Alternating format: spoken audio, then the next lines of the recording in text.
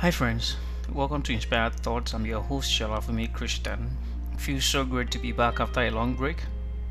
Today we are going to be discussing the topic collision of thoughts. Collision of thoughts.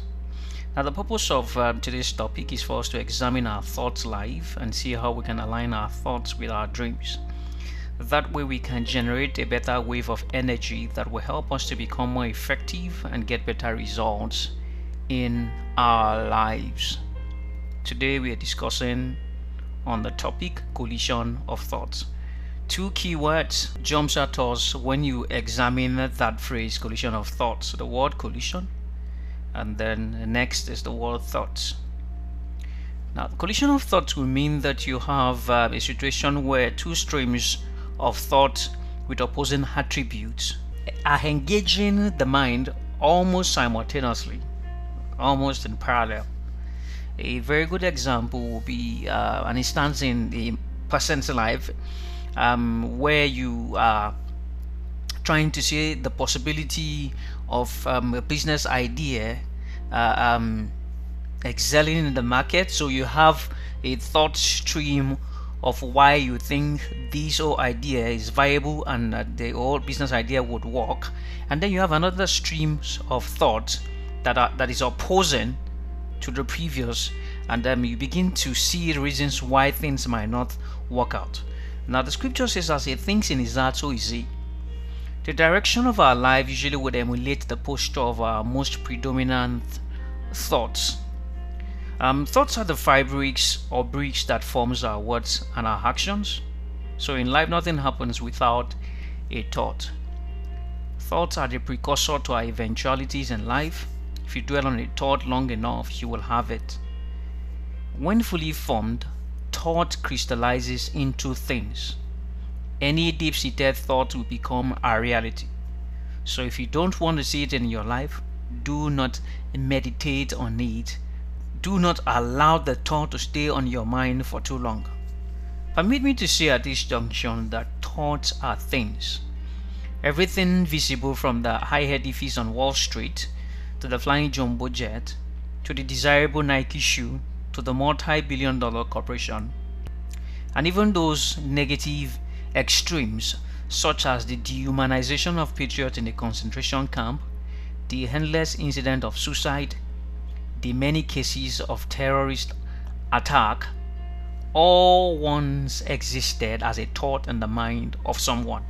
So every moment of our life we have to deal with a collision of opposing thoughts. Faith or fear, hope or despair, reasons why you can and reasons why you can't. Choosing happiness or sadness, saying yes or no, choosing to persist instead of quitting. This contradiction is common to all and no one is exempted. You only become a master when you can choose your thoughts and make dominant the stream that helps you become effective. Permit me to say that again. You become a master when you can choose your thoughts and make dominant the stream that helps you become effective. While thought comes into our heart as a stream of positive or negative suggestions, each has the ability to produce energy that either fuels our hope and faith or feeds our fear and leaves us grounded, hopeless, dejected, and defeated. With positive thoughts, you are able to find hope even in the midst of gross darkness. But with predominantly negative thoughts, even in promising situations, all you will see is hopelessness. My dear listener, you will find more open doors if you stay positive. Staying positive turns a beam of light on your path, and that way you can see clearly. You can see your opportunity and seize the moment. The sources of our thoughts cannot be empirically listed, but we know that thoughts stem from a number of factors, which includes our past experiences, our current circumstances, our generational biases, and other external factors such as the social media, societal and peer pressure, our religious views, and our exposures. And sometimes things that filters into our subconscious via the news channels, and most importantly our own interpretation of events in our lives. While we may not be able to control the streams of thoughts that comes into our mind, however, we can choose the stream of thoughts that we nurture and marinate over. Just in case someone is asking, how then do I have a healthy lifestyle? Or what do I have to do to have a healthy lifestyle? Firstly, I would say pay attention to who you listen to and what you listen to. You cannot listen to garbage and expect to have a more developed and creative thought process. And shoo anyone who talks down on your dreams, your ideas and perspective, and then ensure you avoid any materials that is toxic in nature and have the capability of influencing your thought process negatively. Whoever and whatever influences your thought life is indirectly influencing your life. So my advice, run away from anything that spells toxicity and abuse. Secondly, jealously guard your atmosphere and protect your heart. Like the scripture says, guide your heart with all diligence. It says, for out of it are the issues of life. Do not consume junks. If you do not be surprised at the quality of your thoughts. Filter all you see on social media and on the news media, and learn to separate the voice from the noise. Learn to separate the voice from the noise. Thirdly, silence and quiet every negative thought with your words. Silence and quiet every negative thought with your words. Abort every limiting thought and bring every negative thought to captivity. Positive spoken words nullify negative thought and stunt its growth. So with your word you can silence your thought.